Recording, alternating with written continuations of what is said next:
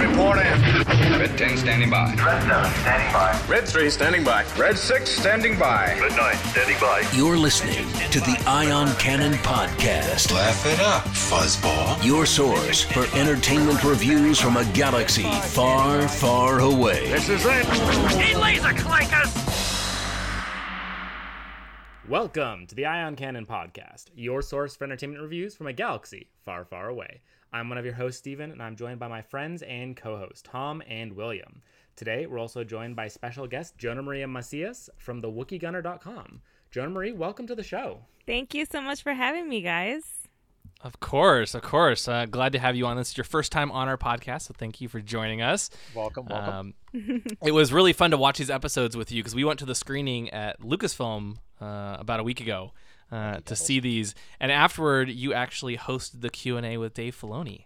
Yes, so that was a real treat and something I still can't believe happened. Yeah, no, you did a great job, cool. And we'll dive into the what you and Dave discussed. I think after we get into the episodes, just because we want to review it first, and then we can kind of provide all those little tidbits and behind the scenes pieces of information, which were very, very cool. So, but yeah, we're very excited to have you on. These are some crazy, crazy episodes that I cannot wait to review. I think that's to say the least, especially when it came to the second episode. Oh yeah. Oh yeah. Yes. So, Tom, with that, do you want to let us know what episodes we're going to be reviewing tonight if people don't know already for some reason? Absolutely. Tonight we're going to be reviewing Rebels Season 4, Episode 12, Wolves and a Door, written by Dave Filoni and directed by Dave Filoni and Bosco Ning. In this episode, Ezra leads the Ghost crew back to the Jedi Temple on Lothal, where they discover that the Empire has diabolical plans for the powerful secrets it holds. Finally, we get an answer to the secret to why Lothal is so important. Absolutely. Just a time. quick question. Go ahead. Does the Empire not have diabolical plans? Okay, I think this one is a little bit more diabolical than all the other ones combined. True. This is like the ultimate secret plan, which we'll discuss shortly. But you know, Stardust I think would be the ultimate secret plan. But I think for Lothal, I don't know. This is almost worse than the Death Star. I think so. Yeah. Okay. Yeah. Right. Okay. But you know, generally, you know, the episode starts with the some Loth cats run around playing with the white Lothwolf. What did you think? I know you're a big fan of the Loth cats. Oh yeah. I mean, it was a great way to start it because we had just come off of that emotional roller coaster ride with Kanan, so they really needed to put something in there to cheer us up. Yeah, some kind of comedy relief from appearances. Yeah. Yeah, especially you know we watched the 4 episodes back to back, but even like a week later, it's nice to have something a little lighthearted before the episode gets very, very dark and very serious a bit later on. So that was nice. And, you know, it picks up right where we left off, right with the stone tablet with the hands on them that Ezra received from the Lothwolves, and they decide to go to the Jedi Temple, and so we get this really interesting scene where they get to basically ride the Lothwolves through some sort of like force tunnel thing. Force hyperspace? I don't even know. Force doorway? Doorway? No, the doorway's later, Tom. Well, exactly. Okay, but before you do that, you're forgetting one thing. Didn't Chopper sit there after they all mount their Lothwolves? Didn't he kind of say, well, what about me? Oh, yeah, he did. That was classic. That was so classic. And what happens? Oh, Chomp. yeah, the Bounced Lothwolf around chomps quite a him. bit, too. Yeah. Chop gets chopped. The good one. And carried the entire way. And I also loved Zeb's reaction too. He's so skeptical because you know Ezra summons the Lothwolves with the Force, and Zeb's like, I don't know about this. He's very skeptical, and it talks with its eyes. The whole scene with Zeb was great. It kind of falls in line with when you go back to Mystery of Chopper Base, how he doesn't like anything that has more than 2 legs. Yes. So they kind of, you think about the Lothwolves and the fact that they're on 4 legs. So it goes along with the whole, he's not fond of multi-leggers. Yeah, very much so. Yeah, and then they start riding through the fields, and they almost like start to sink into it. If you look, it's with the shot, like they kind of like disappear out of the bottom of the camera. It's kind of like as they go, they are sinking, but then at the last minute, it's almost like they were on a roller coaster that just went down. Yeah. Yeah. It was so trippy to watch because, I mean, obviously it's an animated show, so that's a lot it's a lot easier to do than if it were, live action. But like watching them like slowly sink below the camera just was a oddly cool effect. Mm-hmm. It was. It almost felt a little weird at first. Like the camera angle's off. And you're like, oh wait, no, that's on purpose. Or like, are they going downstairs? Like exactly. Yeah, and just the whole the music that accompanies it as well, with the drums in the background. Kevin Kiner and his team have done an amazing job with these episodes. Yeah, they did a great job with this one. Yeah, we need to get a soundtrack release at some point for seasons 3 and 4. It's been a while since the last soundtrack, and Kevin Kiner just such an amazing job. Hopefully, he'll get to do one of the films someday, or at least keep doing the television series and putting out those albums because I love listening to them. Yeah. Okay, a quick question on the aspect of them going into this Force, whatever they did. Is this the first time that we've ever seen non-Force users go through something like this, almost like Force hyperspace to the other side of the planet?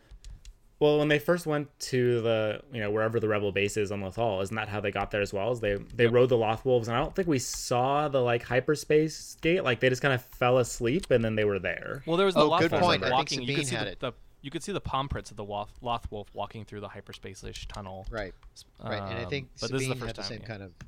They happened to Sabine at one point too. Same thing. Yeah, and I actually liked how as you're going through this tunnel, you see vision. You see all the different characters from the series talking, and it kind of it's almost a way of doing like a greatest hits or a flashback without actually doing that, which for the end of the series is kind of nice because it kind of brings it all full circle because you see all these clips of the very beginning of the series when Kanan first meets Ezra and everything, which I liked. Yeah, it was, like I said, it was a good way to like bring the show back to its roots before we jump into the finale. Yeah, the one downside I have to say, not downside, but it was a little sad, a little bittersweet seeing it at the end. In the credits, Freddie Prinze Jr. is still credited as Kanan because he has that line of dialogue, but he's in the guest starring section, not in the recurring. And it's like, that's just Salt not on right. the wound. I missed that. Yeah, he's way down at the bottom. It's just a little sad. Did they at least just put Kanan? They did put like Kanan and then parentheses dead. Deceased. That'd be even worse. No. Kanan he's R.I.P. He's not dead. He is one with the Force. Well, and as we learn with the next episode, oh, sorry, he's didn't want to also jump maybe ahead. a wolf. No. Anyway, we'll talk about it. Yeah, we'll get there. Exactly. But I love what they did with the Jedi Temple once they finally arrived. Generally, like thoughts on this excavation site, the dig site? Well, I mean, I went to college for archaeology, so I saw it as did? like, yeah. That's perfect. And we got the perfect person for the show. So they actually had a great, setup there in terms of, excavating and making sure everything was in its position so that way nobody was touching it. So when Sabine was touching it, I was actually with the minister saying, don't touch that, Sabine. You could ruin it in some way. But yeah, it's also very sad at the same time because they're excavating it, but then there's also a sense of them not having any respect for what they're excavating. And that's the appearance that I got from it because they literally cut off the door because even Ezra said the door's gone. It was completely cut off. And then when you see those chunks, it's like, how are those chunks cut off to where can they be put back together again in the proper order to where if they are symbols in a quote unquote language, how can they read it? That's interesting. I didn't.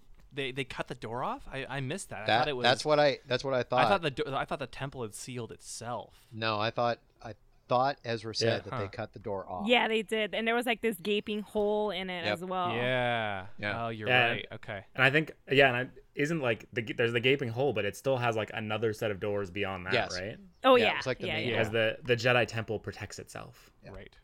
Now I got to say one thing when you're talking about Kevin Kiner and his music. This whole two-parter was so Indiana Jones influence in music. Oh yeah. Yeah. Loved every minute of it because it worked. Indiana Jones within the Star Wars universe. You kind of expected like a little fedora somewhere, which we saw, I think, in in Clone Wars at some point. But, something, but it was still pretty cool. I completely agree. And I also like how they kind of tricked us a little bit when Ezra and Sabine are heading down to the dig site. Because, usually they say, oh, we're going to steal some armor. And then the next time you see them, they're in the armor and they're running along. And so all of a sudden they're in their speeder bikes. They're on the speeders and Thrawn shows up and you think, oh, shoot, he's got them, even if he's just a hologram. And then you realize, oh no, that's actually Chopper projecting the hologram, and that's how they captured the stormtroopers. Yeah, which was a nice surprise. It was a nice bait and switch. I was not expecting that. I thought that that Ezra and Sabine were already in the armor at that point. And it worked very well because you could see if this was supposedly the Imperial, excavation that's nobody knows of. You could see Thrawn overseeing it in a hologram to make sure that everything's going correctly. Definitely. Oh, absolutely. Yeah. Now, Stephen, I'm curious. What did you think of Minister Hayden? It's a new character played by Malcolm McDowell. I actually really liked him. He was just this very like. I thought he might have been like what's his name, Sate Pistage, one of the Emperor's advisors, but he had that very like. We've seen a lot of the. I don't know, like the. I don't want to say imperial because that's the right word. The military leaders of the empire, the bureaucrats, the like high level politicians. We've seen what that looks like when they're evil, but we haven't seen the evil archaeologist or the evil historian, which Minister Hayden I thought did very, very well. Yeah, I was joking with a friend that he kind of looks like Palpatine's brother. We started calling him Randy Palpatine. Well, I mean, obviously that was good. He had to change his name after Palpatine went big in the Senate because who wants to be the senator's brother? But yeah, I know. Poor Randy. Good old Randy. I want a one-shot comic of him now. Hayden or Randy Palpatine? Oh, Randy. You know what? I could see it happen because if they brought Tag and Bink into the universe, can't you see Randy Palpatine and have Tag and Bink along with him? Yeah. Talk about a comedic trio. That would be hilarious. He's always in his older brother's shadow. Yeah. No, I picture it. He's sitting at home. He's just got like a bowl of soup that he's eating, very unassuming. Small little cottage on Naboo, and then the news comes on. Little T, news comes on, and it's Senator Palpatine declares himself emperor, and it's just like, oh, not again. Sheev's at it again. Oh my gosh. Too funny. Joan Marie, though, thoughts on the minister? There was a lot of tweets going on about how he looked very similar to a character in Rogue One during Vader's that castle scene. Oh, yes. Oh, interesting. And I honestly couldn't remember that. I mean, I remember the castle, but I couldn't remember that character. I remember because he goes up to the pod that Vader is in and says Krennic is here, and then that's when you see the liquid disappear from the tube. Mm-hmm. Yeah, I know the guy. That shot from the trailer. Yeah. Yes, the shot from the trailer, yeah. Where you actually see the face. You don't see it in the trailer, but in Rogue One, you see the face, the opposite direction. See. So yes, yeah, that's the character. Gotcha. Wow. I can see it. I think we know now that it is not actually Minister Hayden. No. Unless his dive was a little bit less successful than we thought it was. That was actually Randy Palpatine. Yeah, it was. Well, Hayden could have had a twin brother. Okay, I'm actually watching it now. He kind of does, but you really only see him from behind. You see a little bit of the face. A little bit. Yeah. Half a dozen one or another. You never know. Oh, yeah, okay. Yeah, a little bit. I don't know. I don't that we know it's obviously not him, but maybe they're part of the same group or something. He's got the purple and the black colors. Well, it's a group that's I'm blanking on the word, but obviously there's a set of people that report to the Emperor and presumably Vader as well, dedicated to tracking down Jedi history and things like that. And that's why I'm so glad they introduced it in this. We've seen bits and pieces before, but it was really nice to see. Obviously there are military operations, but this is not a military operation. It's a They don't actually say exactly what it is, but it's part of Directive AT-14, whatever that means. Presumably, it's like a civilian operation. I guess so, or some sort of super secret Area 51 operation type thing. Yeah, or collection of some sort of materials. Yeah. So this is jumping ahead a little bit, but I really appreciated the whole. I'm just following military protocol, section 24B. No, you didn't get the memo. This isn't military. You have to follow these other set of protocols. They do not get any training. Exactly. And I love that. Only in the Empire. Yeah, and then they were not happy about having to file more paperwork. That was the funniest thing. That was actually very, very funny. It's like, oh god, we got to fill out paperwork now. I love the moment where you're like, should we just not report this and then we don't do paperwork? Like, what's security of the operation, a couple extra paperwork, Exactly. Also, did you notice at that point they said that Ezra's stolen armor was designated LS-412? This is episode 412. Oh, production number. I don't know. I did not make that connection. Very cool. Good one. It could be nothing, or it could be something. No, it's always something. It's always. Yeah. But the one of the really cool things that we got in this episode was the return of Ian McDiarmid himself as the Emperor, talking first talking to Minister Hayden, and then later in the second episode. It's so nice to have Ian McDiarmid back as the Emperor. He just brings that chilling, gravitas to him. Mm-hmm. Yeah, I definitely like how he pronounces names. Like when he said Kanan Jarrus. Yes. And I'm so used to hearing Kanan Jarrus. Or just Caleb Doom. Oh, yeah. Well, also later, and we'll get to that, when he's sitting there, it's just like, Ezra Bridge, and all of a sudden you hear him just go, help me. Like it was like when he had Mace Windu. And he's looking at Anakin going, help me. It's like that little bit that just snuck in there. I missed that. Oh, it was great. It was so cool. Yeah. Yeah, and Ashoka Tano. I remember him saying that. Ashoka. Like, wait, what?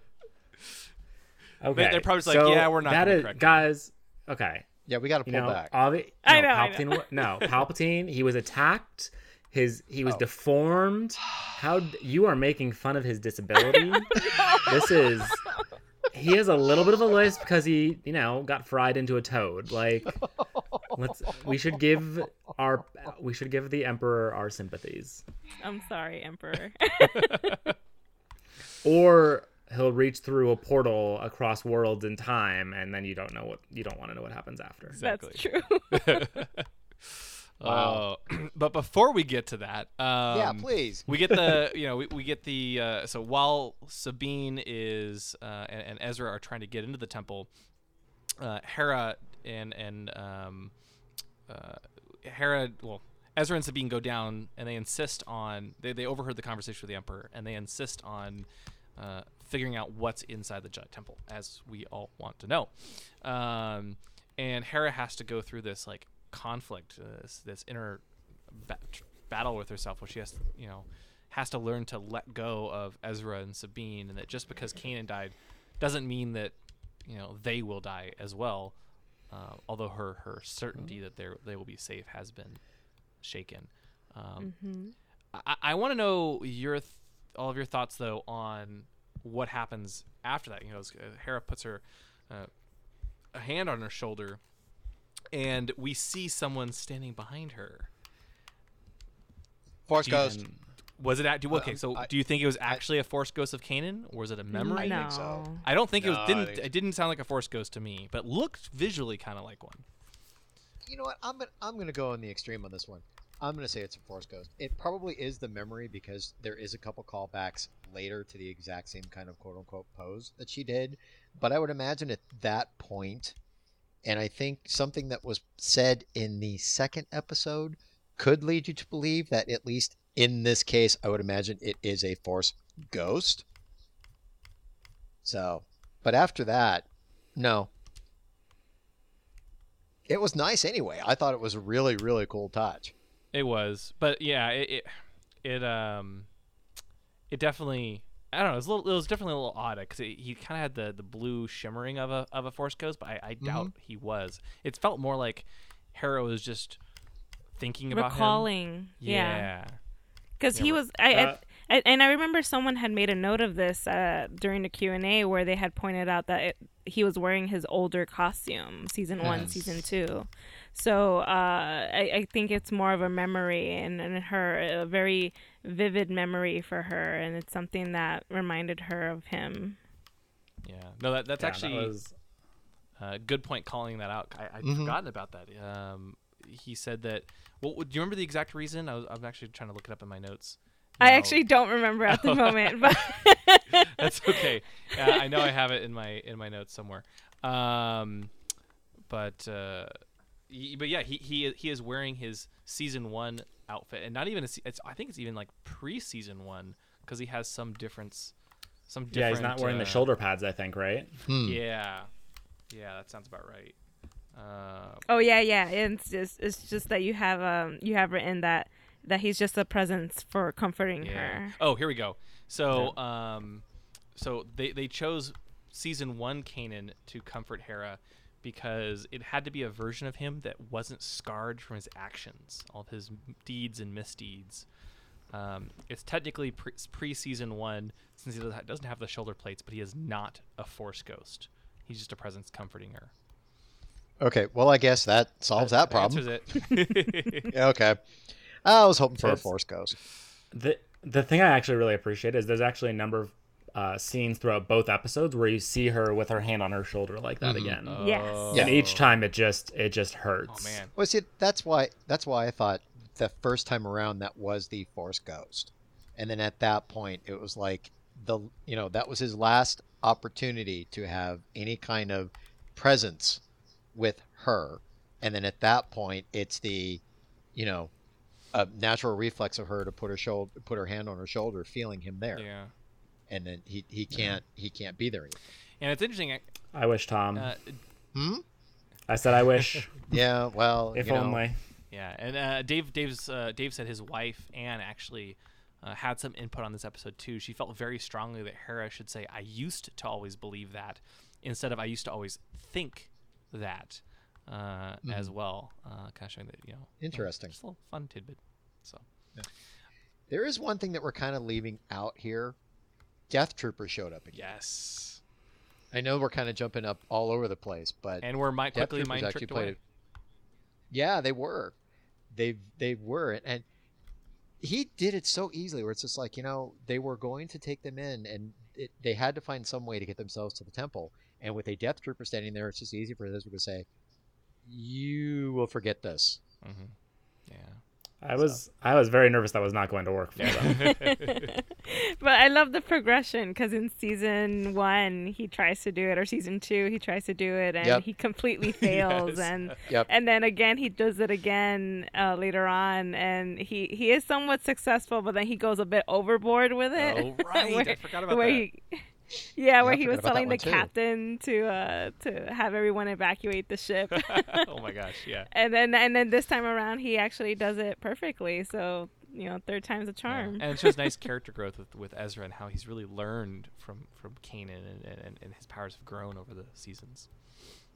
Mm-hmm. Just really nice. Yeah. But where things get really interesting is when Ezra and Sabine discover that huge painting of the Mortis gods on the wall, and the moment when the lights and at the dig site turn on and you see that painting is just a beautiful shot. Mm-hmm. And we see the father flanked by the daughter and the son, and the daughter has one of the convors on her shoulder, the same convor that Ezra saw on Atollon every time Ahsoka was nearby. And then you have a bunch of Loth wolves surrounding them. And they're able to make the connection that the painting is like a star map of sorts, and that if they modify the painting correctly, they can get into what they thought was the Jedi Temple. I have to say the one thing I loved about that whole painting, and the animation of that was outstanding. Oh yeah, just gorgeous. Yeah. It reminded me so much. Oh, sorry. Go ahead. No. Go ahead. I was gonna say, it reminded me so much, back in the 2D Clone Wars series, there's the great sequence with Anakin and the cave art. Yes. Where the cave art kind of comes alive and like dances on the wall. And this was just, it was so much like that. And it was perfect to watch. Yeah. Yeah. Just mesmerizing to see all that. And I really love how they were actually able to tie that tablet into how that tablet was the key to unlock the painting to open the portal. But I love that it was Sabine doing it too. Yeah, but the funny thing was, it was only the first part they were able to unlock of the key to open it. It was a little bit later they figured out, and it was Sabine, but with the help of somebody else to figure out how to close it. Mm-hmm. Yeah. So, and your point, John Marie, it's great how Sabine was able to use her knowledge of art to figure out what's going on. She even says like, it's art. Everything has meaning. Yeah. Which I really enjoyed. And as soon as the painting starts to move, which I agree with you, absolutely fantastic animation. You start to hear, you actually hear the daughter say, "We are the ones who guard the power, the middle, the beginning, and the end," which is a quote from Overlords, the first episode of the Mortis arc. And that's when the father points to the son's fist, and then the Loth wolves howl and start walking away, and the portal opens. But in rewatching Mortis, I thought it was interesting that the daughter actually calls out they are the middle, the beginning, and the end. And then Bendu obviously is famous for saying he is the one in the middle. Do you think he's almost like the middle child or something? You mean? Well, wait a minute. The middle child. Okay, I was going to say the middle child, or basically he represents a different kind of middle, like the father. Yeah, I don't know. Yeah, cause I don't know. I don't think we'll ever get an answer to. No, I don't think so. Bendu, yeah, I totally agree. But it's still. They might. I think the three of them, now that I think about it, are probably separate than Bendu. Yeah, it's just a different representation of the Force. Yeah. A different Force user. Yeah, it's fascinating. I don't think we'll ever get answers. Complete answers to how it all works. But I love the mythology that Filoni has built over the years. It's really fascinating. And I am especially excited how they're able to bring back Mortis, even though I in hindsight, before this episode aired, I was like, oh, we're gonna go back to Mortis, and then in hindsight, I don't think they could have gone back to Mortis for multiple reasons. One, they don't want to go and repeat the same thing over again, and going back to Mortis would kind of be a repeat, as cool as it is. Two, if you remember at the end of the Mortis trilogy, Mortis basically falls apart. It starts to crumble around, and we don't actually know what happened to it, but it looks like it fell apart right before Obi-Wan and Anakin and Ahsoka escape, and they reappear back in the regular galaxy. So, but I guess at this point, Filoni and crew would have had to have asked, what would be the point of going back to Mortis? Was there another story to tell? And it appears in this case there was not a story to go back to Mortis, but to tie it in with the father, daughter, and was son. So perfect. There's still that way to do it. Yeah, exactly. Yeah, because basically Mortis is gone, but at least the piece of Mortis is there, and we can tie it into basically what's happening in the I wouldn't say nether realms, but to tie it into the actual universe itself. Yeah, like you kind of said, I was kind of hoping going into this episode that this would be like, I wanted to come out of this understanding what Mortis was.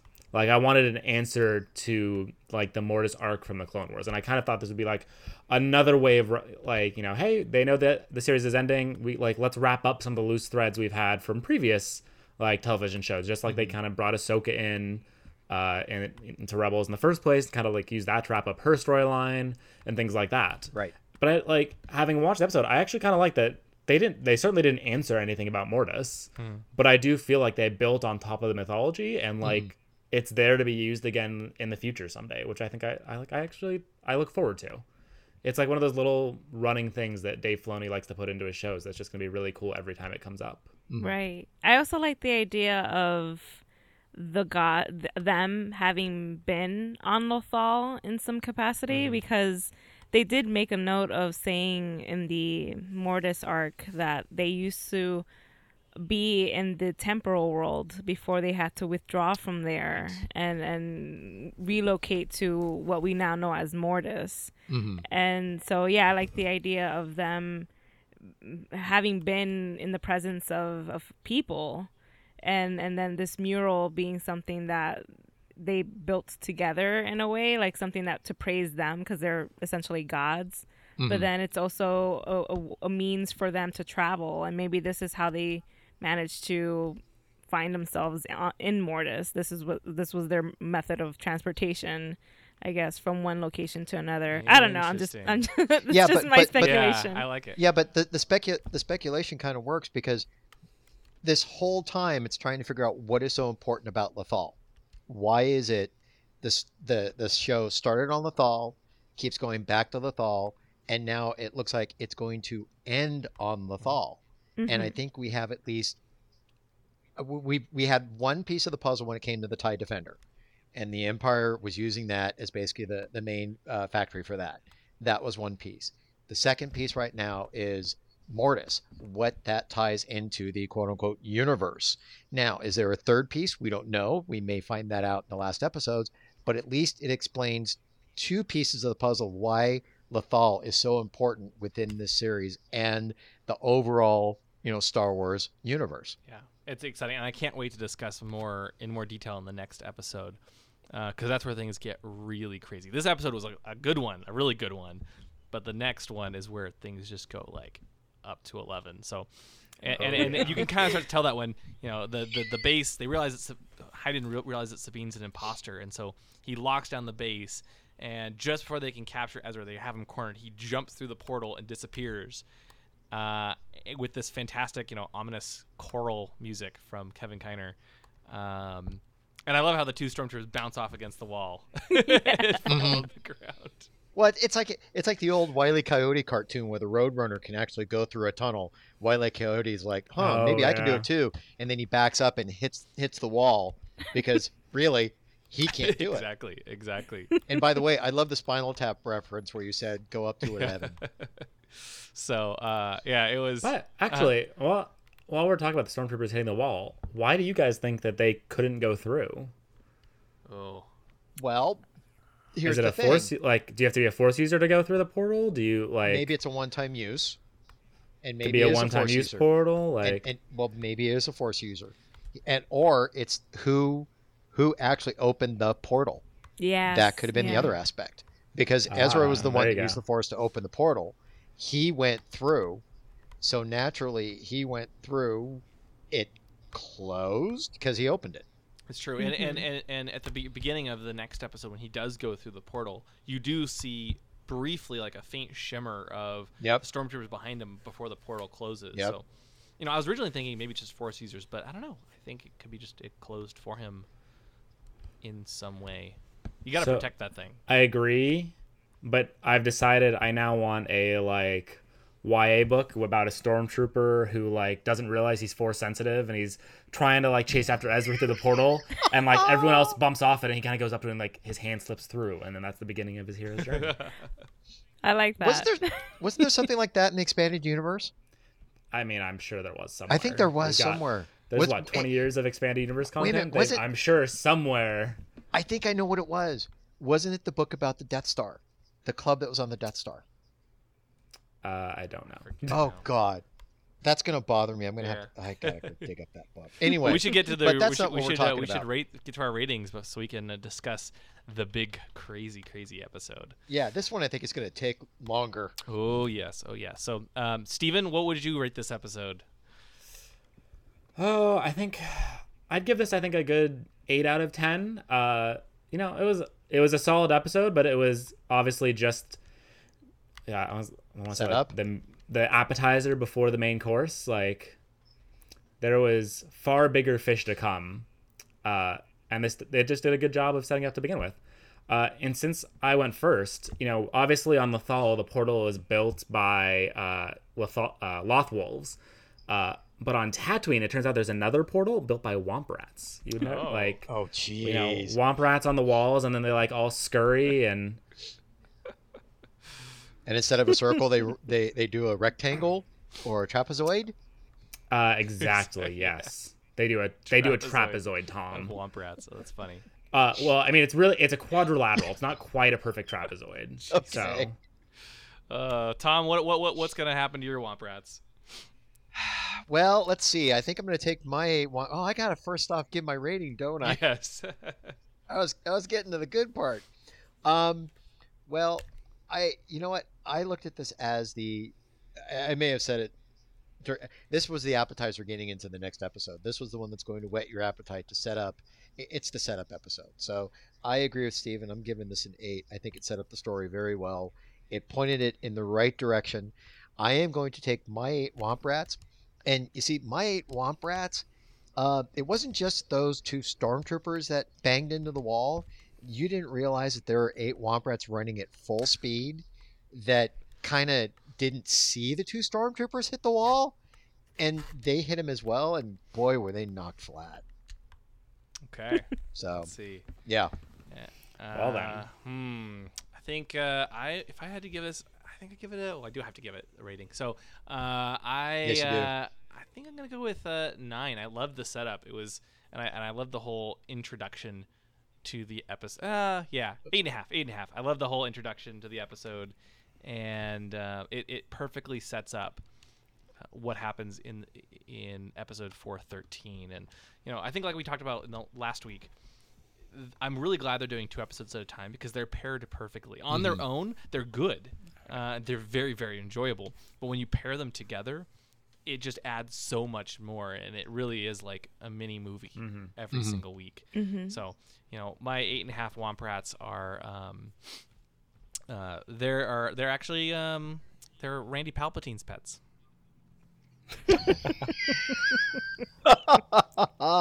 Randy Palpatine just sitting at Stroking home, watching the rubbing, news, cannot not believing what Sheev did today, and then Billy, Ted.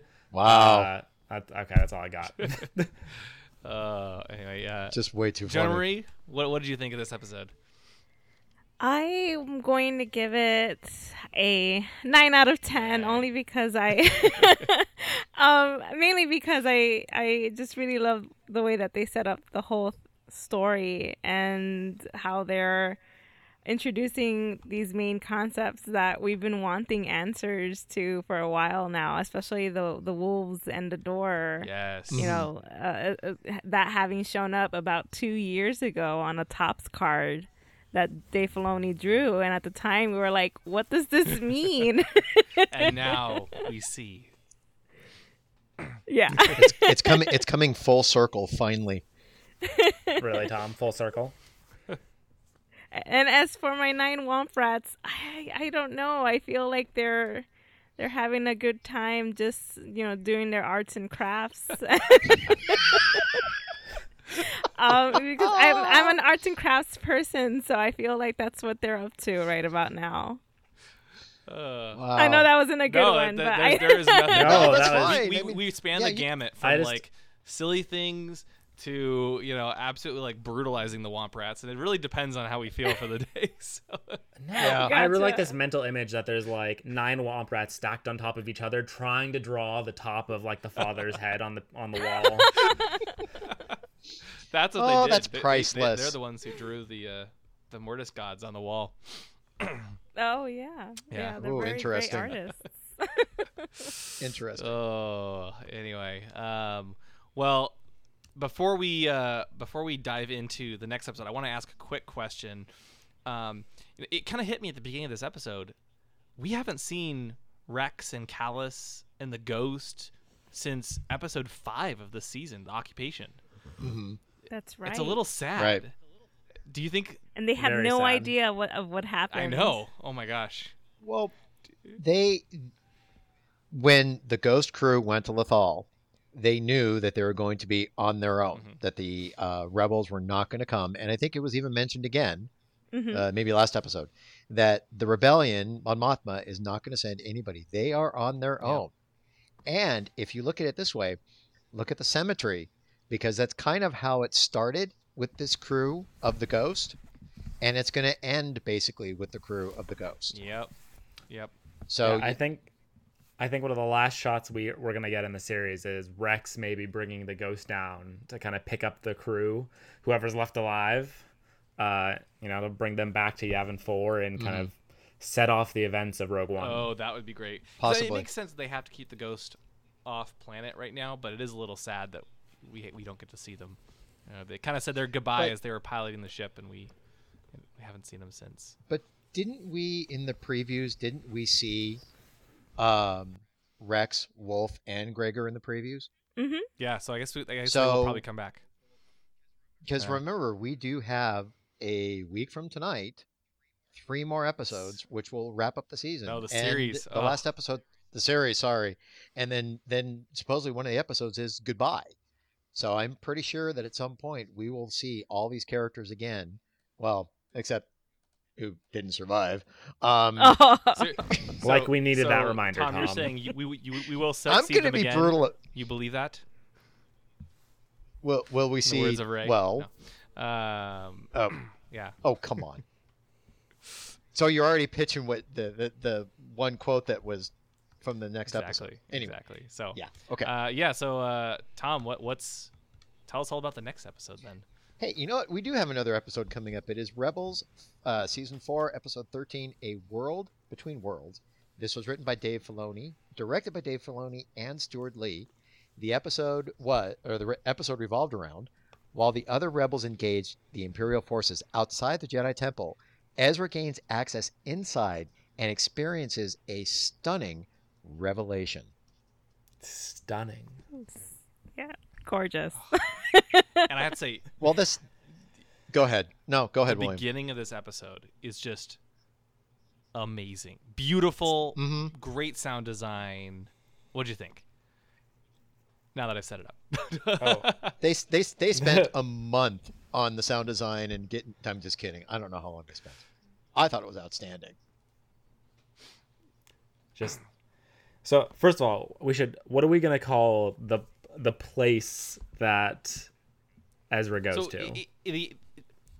It's called A World Between Worlds later, or I think it's more like an analogy though.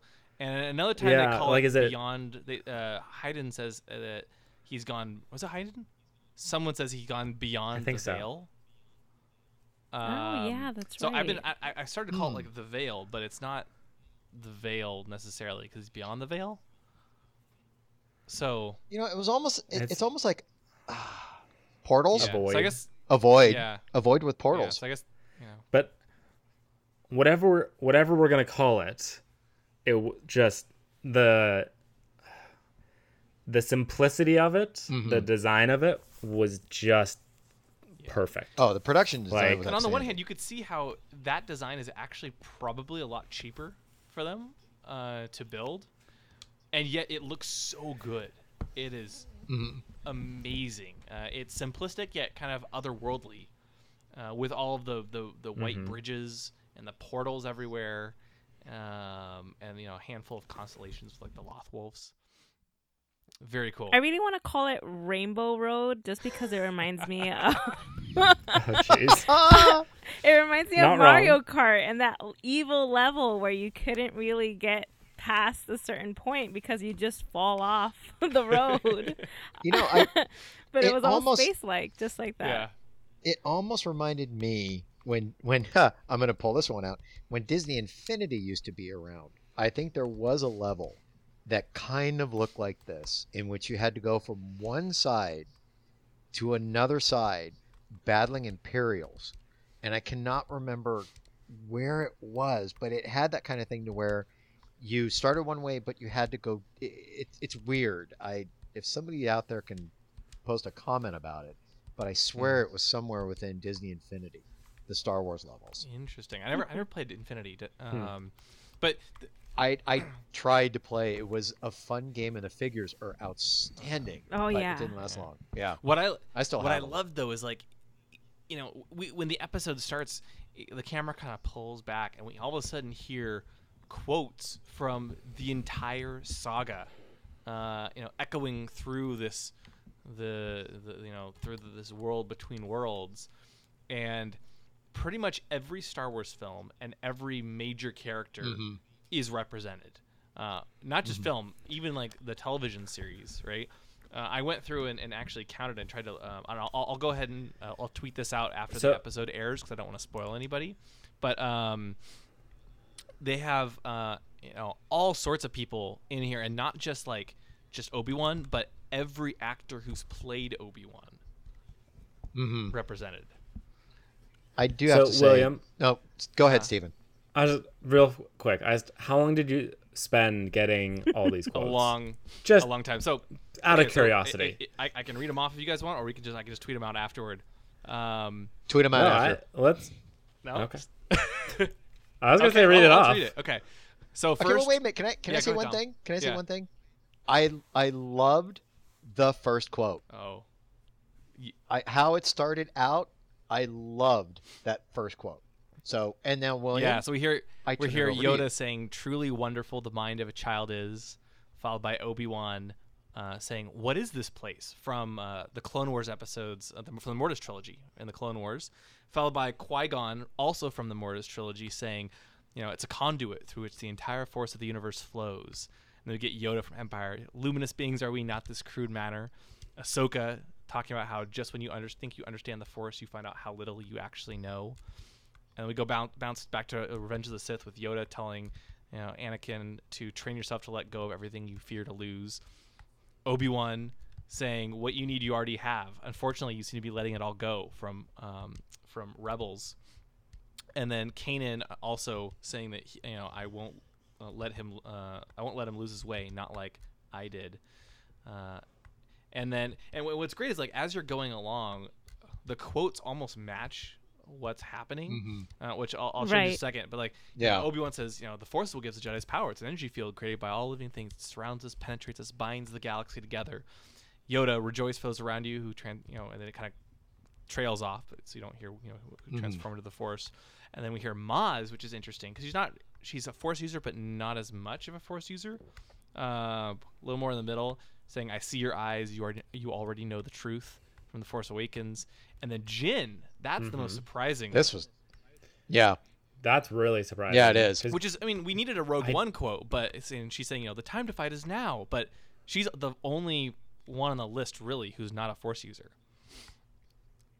Well, these are all very important and significant events that happen throughout the saga, and significant quotes that define certain moments or characters, and I can see why they chose certain ones, especially this one for Jin. Yeah. And we get totally Kylo Ren saying, "Show me, grandfather, and I'll finish what you started." Rey saying, "Oh, I missed Kylo." He's That's really fantastic. His voice is really low, and he says it it's actually split up. It says, "Show me," and then you hear Rey saying, "We'll see each other again," and then he goes back and says, "Grandfather," and it goes back to Rey saying, "I believe that," and then he says, "I'll finish what you start." So it's kind of interspersed. And then we get the father from the Clone Wars. It's really hard to hear this one saying, "And now you see," and it gets cut off. But what he says next is, "Who you really are," to Anakin from Mortis. And then there's one quote that's almost impossible to make out. I'm pretty sure, though, it's Shmi actually saying, "Now I am complete." And then we go back to the daughter saying, "It's in his nature." Wow. Maz saying, "The belonging you seek is not behind you. It is ahead." Leia, obviously, with her famous quote, "This is our most desperate hour. Help me, Obi-Wan Kenobi. You're my only hope." Yoda saying, "The shadow of greed, that is." And then as we make it closer to one of the a certain portal, you hear Anakin saying to Ahsoka, "You never would have made it as Obi-Wan's Padawan, but you might make it as mine." And then I love that one. Yeah, and then it's great, and we hear some more as well.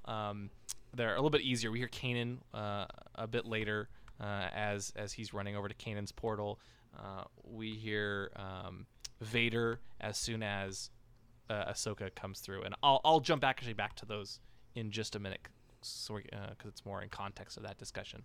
But so that took you about half a day to go through all this? Yeah. Probably. I was listening over and over and over again with the volume at max. to try to. Wow. I think I got everything. Let me know if you think I didn't. I'll go ahead and tweet that out in a little bit. But yeah, it's kind of like a clue to what's going on. When he approaches Ahsoka's portal, we hear Anakin and Ahsoka talking. When he approaches Kanan's portal, we hear Kanan. Every time, he's just walking around, we hear like a mix of voices. And in the Q&A, actually, Filoni said that the original. Well, actually, Jonah, do you want to tell everyone what the original theory or the original idea was for the world between worlds? I guess it wasn't going to be just sound. We were actually going to see something. I don't remember. Okay. I'm sorry. That's fine. I have to be honest, and yeah. I have to say that for the majority of the time, I had to keep my eyes on the time. And even though there were some things that stuck out at me, there were other moments when I just really had to focus on making sure that when he was done, that I had the next question ready. I apologize for putting you on the spot then. I'm so sorry. No, I'm sorry. I wish I had more of a better memory. That's totally fine. I was taking insane notes while you were talking. So, but in the original concept for the episode, Dave's idea was that you were actually going to see visions through the doorway of each portal. They weren't just closed. You would actually be seeing them, seeing through the portals. And so Ezra would be walking by, and you would see, for example, Luke fighting Vader, and oh, that's right. Yes, I remember that. So he wouldn't have known what it meant, or because he doesn't know. He knows who Vader is, but he doesn't know who Luke is. So it wouldn't have made any sense to him. But yeah, and he would have said something along the lines of, "I'm glad I'm not that guy." I forgot about that. Yeah. Which I love the idea of, but it proved to be too expensive for them to build all of the models. Right. But the sound is still, the dialogue is still fantastic. But I just thinking about it would have been so cool to see all these scenes. There's one thing in this throughout all your listening and all your listing of quotes and stuff. Not one of those is from Luke Skywalker. You've got Rey. You've got Kylo. But none of those was Luke Skywalker. Interesting. Because you had Obi-Wan. You had Obi-Wan many times, but not one Skywalker. I didn't even think about that, Tom. You never get. Yeah. Thank you. Luke. Well, is there a famous Luke quote that we can go to? Something like. But I was going to Tashi Station and get some power converters. I mean, no, but that's the line. Can you imagine if that showed up? No, but if they really needed a line, "Just breathe" would have worked pretty well. That's true. Oh, that's right. So a couple trends I noticed. There was nothing from The Last Jedi. Again, unless it's so quiet in there that it's that it's obscured. Because Dave did say, Bonnie and David Acord love to troll people with all the dialogue, picking dialogue with intense meaning in these episodes. So I will admit maybe we're overanalyzing this just a little too much, but why not? Because it's fun. Never. We don't hear anything from The Phantom Menace. And we don't hear anything... we don't hear Luke, Maul. Right?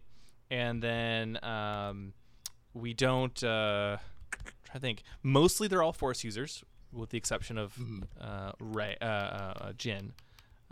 Mostly, they're they're Jedi or aligned with the light, with the exception of a couple lines from Rey and Kylo and Vader. And then while we hear most actors in different versions, so we get Alec Guinness Obi-Wan, we get James Arnold Taylor Obi-Wan, we get Stephen Stanton Obi-Wan. We actually didn't hear the Ewan McGregor Obi-Wan. Interesting. Interesting. But for the most part, they don't have to hit all of them just because. I think they picked quotes that were more appropriate, and then tried to get a spread from across the entire saga. But I loved it. It was so well done. You know what? I actually think I may have come up with one that they could have used for Luke. If you're saying what they could have at least used Luke to Darth Vader, I feel the conflict in you. Ooh. Because remember, there was that point in which Ezra was having the thing back and forth, and the conflict of light and dark. That could have been an easy one to throw in there for Luke if they were thinking that route. Huh. Yeah, that's true. I still like the power converter. Yeah. That would have been amazing. A pivotal moment in Luke's life. No. Okay. I mean, it was, to be fair. Yeah. And there, I mean, there's so many questions we have about this. So, we could talk for hours about this World Between Worlds, but just quotes. Exactly. But one more little tidbit before we move on to what happens in the episode. Did you guys notice there was one portal that Ezra looks at and kind of slows as he walks by, but he doesn't actually enter? Did you guys notice anything familiar on that portal? I didn't look at the details. No. No. I completely missed it until someone pointed out after the screening. It has fathiers on the sides and the Canto Bight inspired symbols. That portal leads to Canto Bight. Oh, cool. Oh, wow. Although we do know from the Legends of Luke Skywalker book that the fathiers, or at least some of them, are imported to that planet. Okay. I think it's Canto Bight, though. But Oh, come on. it certainly I have could it on be. good authority that it's Canto Bight. But I love the idea. Like, what? Okay. What do you think? How do you think this world works? Because there's portals to different key moments in time. Is it key moments in time? Is it planets? Is it? Well, I think I don't know.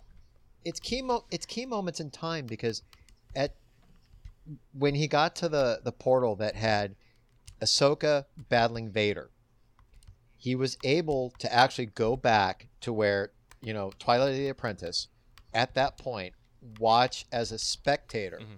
And we finally get to see, to the point of that fight, how far it got between Vader and Ahsoka. Which I loved. And at the point, which was just totally outstanding. And he had to relive the moments where Ahsoka basically pushed him out of the temple, and then Ahsoka battled Vader, and then get to the point to where Vader was almost at the death blow to Ahsoka, where she takes her lightsabers and basically smashes the floor. But at that portal, at that moment, he had the ability, because he was standing behind her, to grab through the portal and pull her out. And at that point, save her life, to where, yes, Filoni, you're right, Ahsoka lives.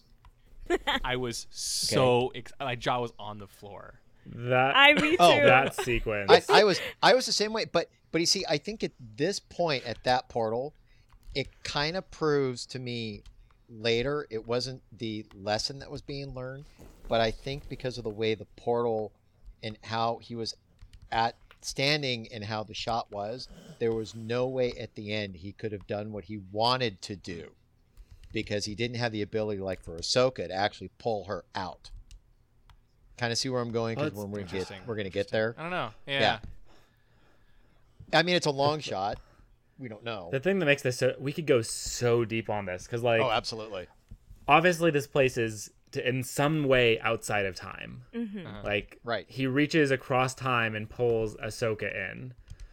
But on the other hand, like when he pulls Ahsoka in, does that pull her out of her time? And then when she goes back, is she still in past time, now time? What does Vader see when she just disappear in front of his eyes?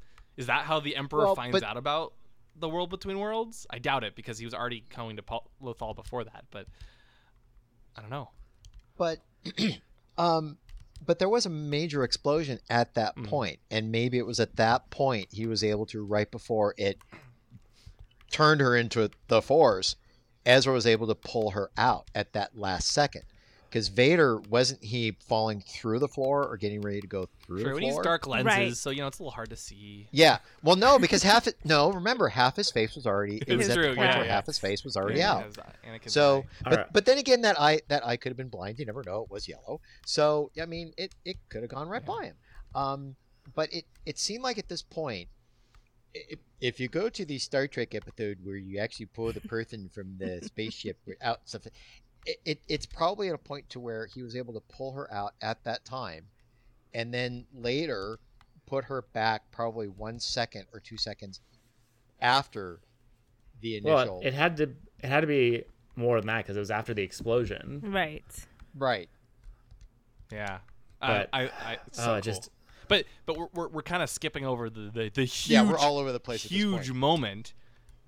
Ahsoka's alive. Yeah, Ahsoka lives. Like. Yeah. Right. Mind blowing. I was so excited.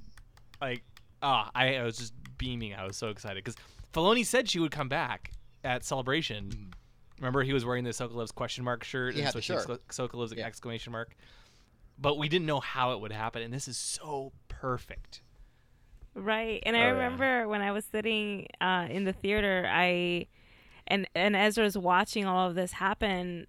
In the back of my mind, I thought Ezra's going to reach out and change something, and I know people are going to give him flack for it, but I'm so happy that he did, and he was also being motivated to do it by Morai, the little owl. Yeah. So like there was a purpose of her needing to come back, and the bird wanted him to go through with that action. Definitely, and we actually find out a bit more about Morai as well once Ahsoka kind of wakes up.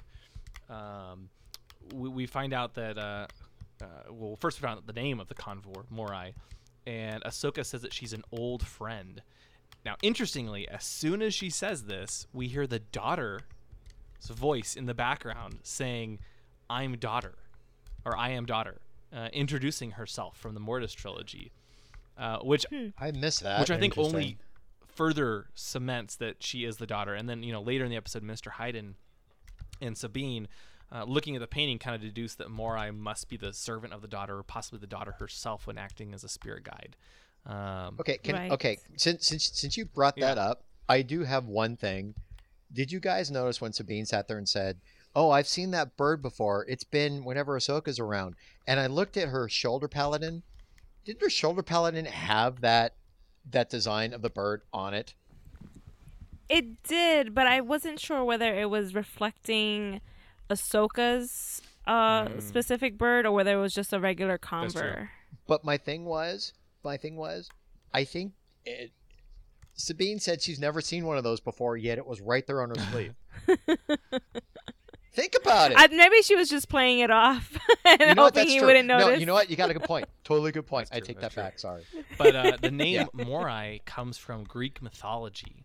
And I went and looked it up. And according to Wikipedia, the Morai control, because I'm not expert on Greek mythology, the Morai controlled the mother thread of life of every mortal from birth to death. They were independent, at the helm of necessity, directed fate, and watched that the fate assigned to every being by eternal laws might take its course without obstruction, and the gods and men had to submit to them, which is very interesting and kind of sounds like, like someone who or something that's, I don't know, separate from the Mortis gods and yet the same. And kind of helping to direct things, which is kind of what Morai was doing, because she was even encouraging Ezra to pull Ahsoka through. Mm-hmm. Right. Yeah. Oh, so many questions. Yeah. I wish Morai could have been around during the Mortis arc, because we didn't really see a glimpse of her anywhere. No. So it looks like the owl thing came into development later on with Rebels. Although in Mortis we do see like the sun transforms into the bat-like creature, and then he takes like the form of Shmi at one point. He takes the form of this little monkey dog creature that tries to tempt Ahsoka. So you can see they can change form. And so I fully believe that Morai could change into the large eagle-like bird that we see in Mortis, or the smaller convor in this one, or the daughter could turn into it. So I don't know, or it's like a, or Morai is a servant of the daughter. But either way, very, very, very interesting, and it also confirms that Ahsoka confirms that most likely Kanan is the Lothwolf named Doom, She says that Kanan's Yep. part of the living force now, and there are ways that those who have passed on can influence the living. No, but she doesn't. Does she say living force? I thought she said cosmic force. Oh, Yeah, I think You're she right. did say Sorry. cosmic. Yeah, because that was one of those things I was like, oh, I'm not like. This is one of those weird things where like it could just be a Legends thing where this idea of like living force versus unifying force was actually an important difference, Now it's the or it cosmic could just force. be unifying, living, cosmic. They're all yeah. that's all the same. Yeah. Interesting. Well, whatever it is, this place is is definitely a pathway between all time and space. So, and here's what's interesting. Haydn actually says, he who controls it controls the entire universe. Yeah, and that's why Is that, Palpatine like, wants it. Universe breaking? What do you guys think, Jenna Marie? Yeah, I think it could definitely cause havoc, and he can just do anything that he wants to do in order to gain advantage over any situation. Eliminate Luke, eliminate his enemies. Oh gosh, it's unlimited power, and that's what he wants. That's true. And like conversely, Yeah, it could be used in theory to save anyone. Could Han Solo come back? Could Luke or really anyone, right? That's true, but there'd have to there be would. a purpose behind it. You can't do it for fun. well, you could. I'm just sure it wouldn't end very well for That's most true. of the people involved. Well, especially if Palpatine had his way. Right. There's no way. Well, and it's like, the interesting question is if, let's say Ezra did pull Kanan through, does that mean that he would have died? Yeah, Or that Hera would have died? Like, I can see him disappearing, but then that would kind of undo it because he was the one who opened up the portal in the first place. or does that make it a different timeline? An alternate Oh universe. God, don't go timeline. Ezra Don't looks go down at his timelines. hand and it starts to No. disappear, like Back to the Future. Disappear. Yeah. He looks at the Well, photo actually, of here's everyone my- No, that if Chuck goes, Berry other- shows up, I'm gonna and have Sabine issue. starts to disappear. Here's my Oh gosh. here's my other crazy Okay. theory, which is when Ezra pulls Ahsoka through, there isn't anything left of her on the other side, obviously. Right. And in this world between worlds, we're hearing voices of Jedis past, present, and future. I wonder if this is where Force ghosts come from, as it were. And like, what if Obi-Wan, when he disappears and it, loses his physical being, what if that's someone grabbing him and pulling him through the portal? Interesting. I mean, I know the tablet that they had in the episode was only a portion of the tablet, because then they have the full concept art on the website on StarWars.com, and in that full tablet, you can see on one side is the Mortis gods, on the other side, I think it was the wolves, and then in the other corner, I think it was the wolves, and the other corner is the Force priestesses. So the Force priestesses were part of this whole Force depiction of the Force, and so I feel like Interesting. the Force priestesses are the only ones that can determine who is a Force ghost. I made sure to go back and watch that arc because I was very curious as to how someone can become a Force ghost. So it's not just the training and the studying and the meditating that's involved, but it's also a matter of being chosen. Are you worthy of becoming a Force ghost? Not just anyone can become a Force ghost. So I wonder then if so Anakin becomes a Force ghost, but Anakin, we also, I think, feel pretty confidently that he did not have any of that training. No, which then would go to the whole being chosen by the Force priestesses part. Right. And so maybe it's not someone pulling them into that world, but like, what if it is, the Force priestesses who pull them through? Although we didn't see them, obviously, inside of this world.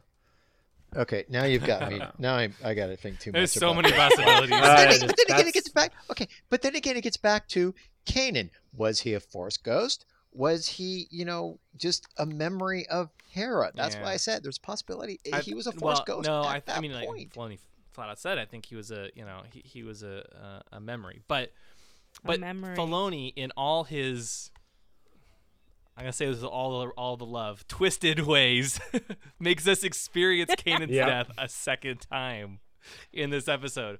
This time, through the portal. And when we saw Ahsoka, I was so excited because Twilight of the Apprentice is hands down my favorite episode of the series ever. Great episode. The best episode of Rebels, and one of the best Star Wars episodes just in general, right? Star Wars stories. And you get to see the same fight from the opposite side. They do make us do this again with Kanan, and it's just a knife to the heart.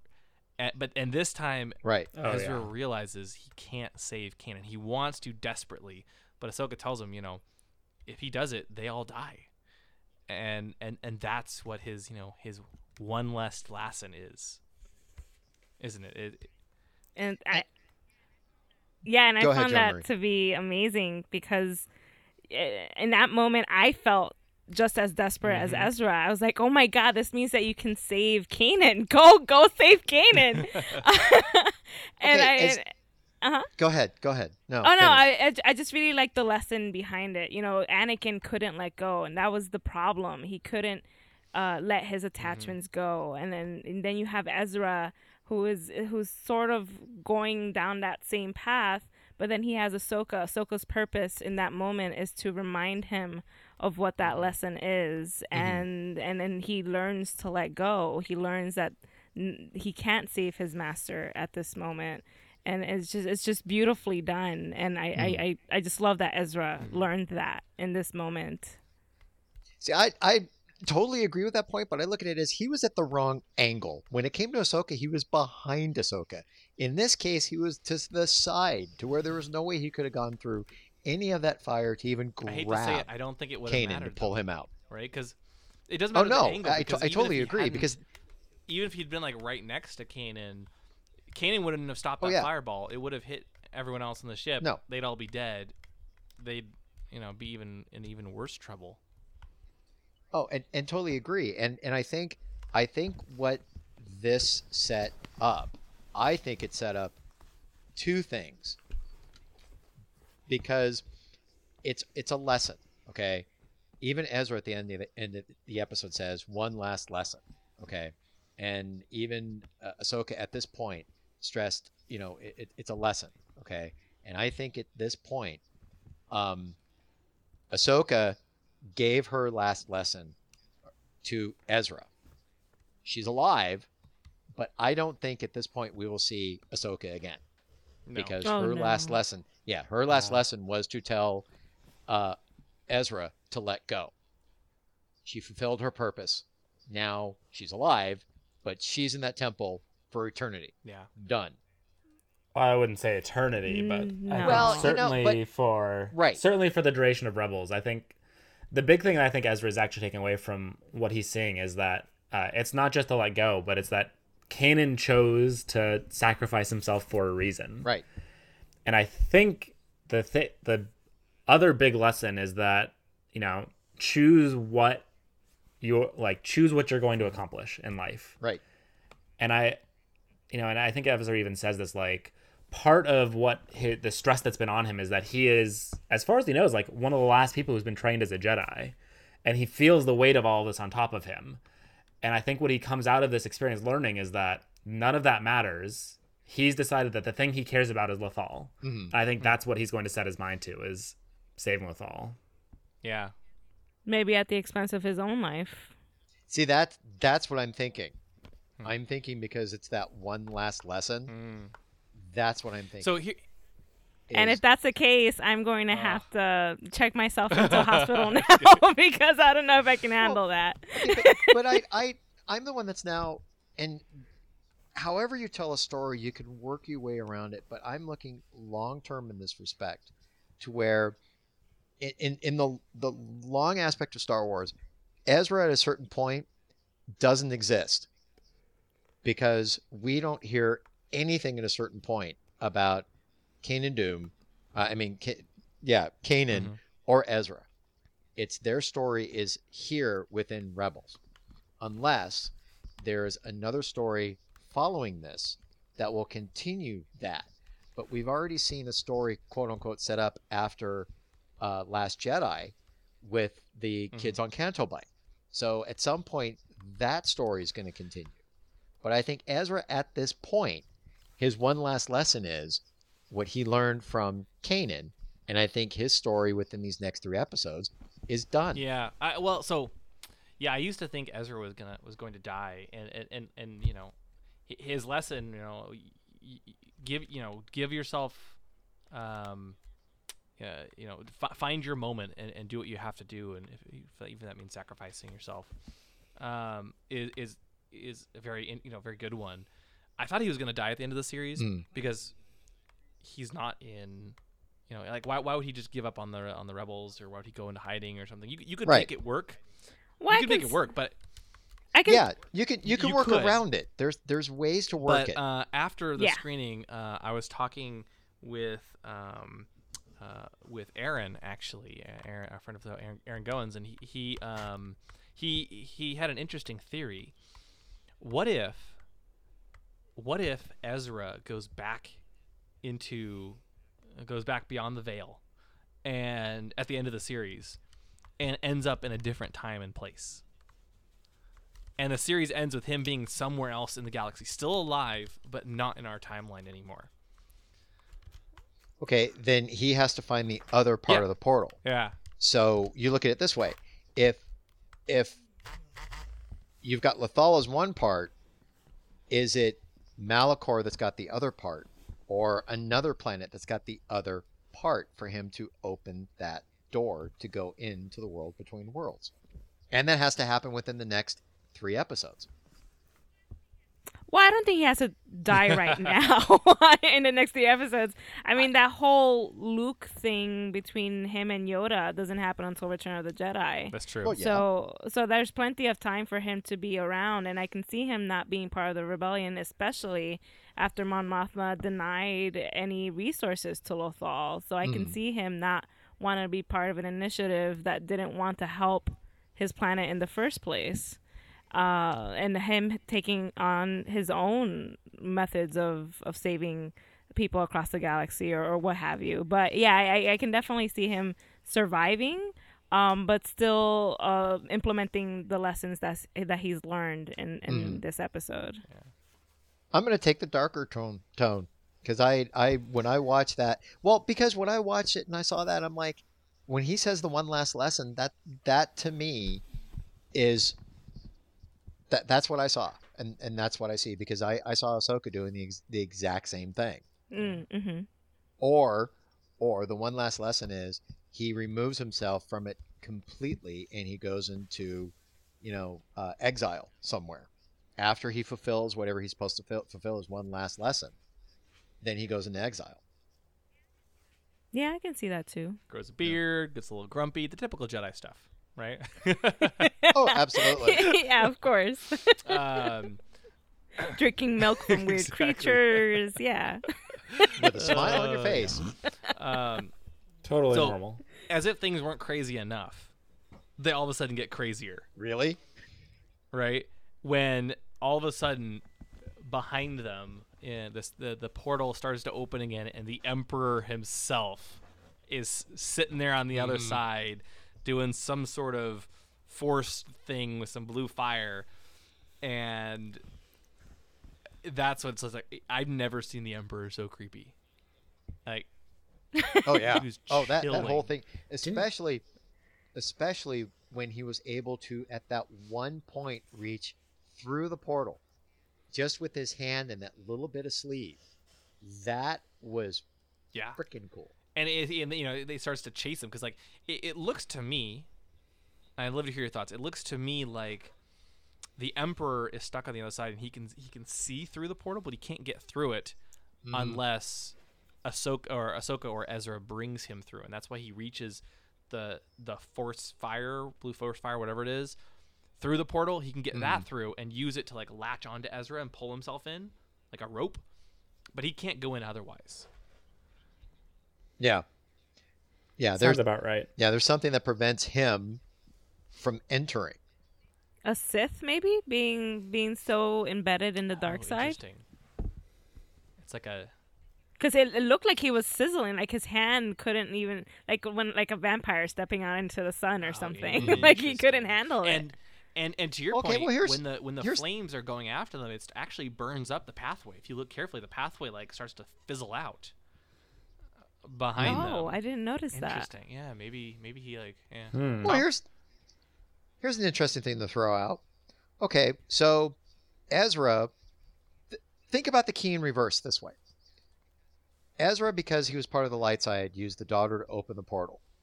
Okay, and naturally, on the light side of it, you use the dark to close it. But let's say if the key went into Palpatine's hand, it would end up being the opposite, because it would be he would use the sun on his end to open the portal. He just didn't know that was the case, or whatever key, and then it would be the daughter to close it. Interesting. Because the sun was the dark side, that would be the way for him to get in.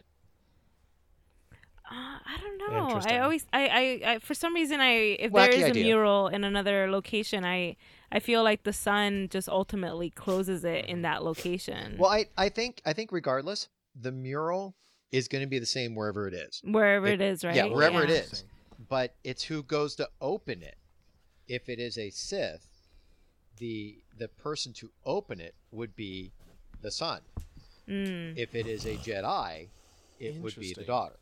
Huh. Interesting. Well, I like the theory. Well, we know if you listen carefully, it sounds like the entire time the Emperor was manipulating Ezra. Almost like I almost get the impression that it's kind of like the portals. There's definitely portals there, but I almost wonder, maybe answering the question we posed earlier, if the portals only appear if you want them to appear. Like, he was seeking, well, something was leading him toward Ahsoka, and that's why hers is there, and he was seeking Kanan, and then he found Kanan. Maybe he was thinking about Canto Bight in some way, or not specifically that, but I don't know, maybe there's like some sort of thing where what you think affects which doorways. That's the portal that appears. Way. Because if you listen really carefully, whenever and Filoni mentions this in the screening, every time Ezra makes a certain statement, you hear a thunderclap, which means something or someone is listening, and that someone is the Emperor pulling Ezra toward him with what would tempt him most. And so it sounds like the Emperor is almost trying to manipulate Ezra into thinking certain things so that he can open up the portal and then latch onto him and pull through. Interesting. I don't know if that's correct or not, but just fascinating. There's so much to dig into on this. I like that it's sort of like the room of requirement from Harry Potter, where you imagine it and it magically appears. Exactly. Yeah, that's a great analogy.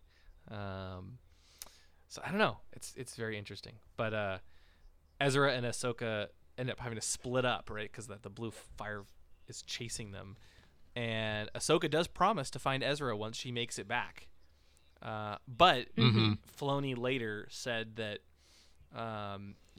they are while he isn't done with Ahsoka's story, she is done in the series for Rebels. So this is the last time we see her. But the way in which they handle it is just so perfect. And it's going to be so difficult for her because she's going back to a point in time where Kanan and Ezra are still alive. Oh, well, Kanan is still alive. Wow. So Do she we know has that, to. though? I would think so, because when it connects to the final moments of Twilight of the Apprentice, where we see her walking into the temple.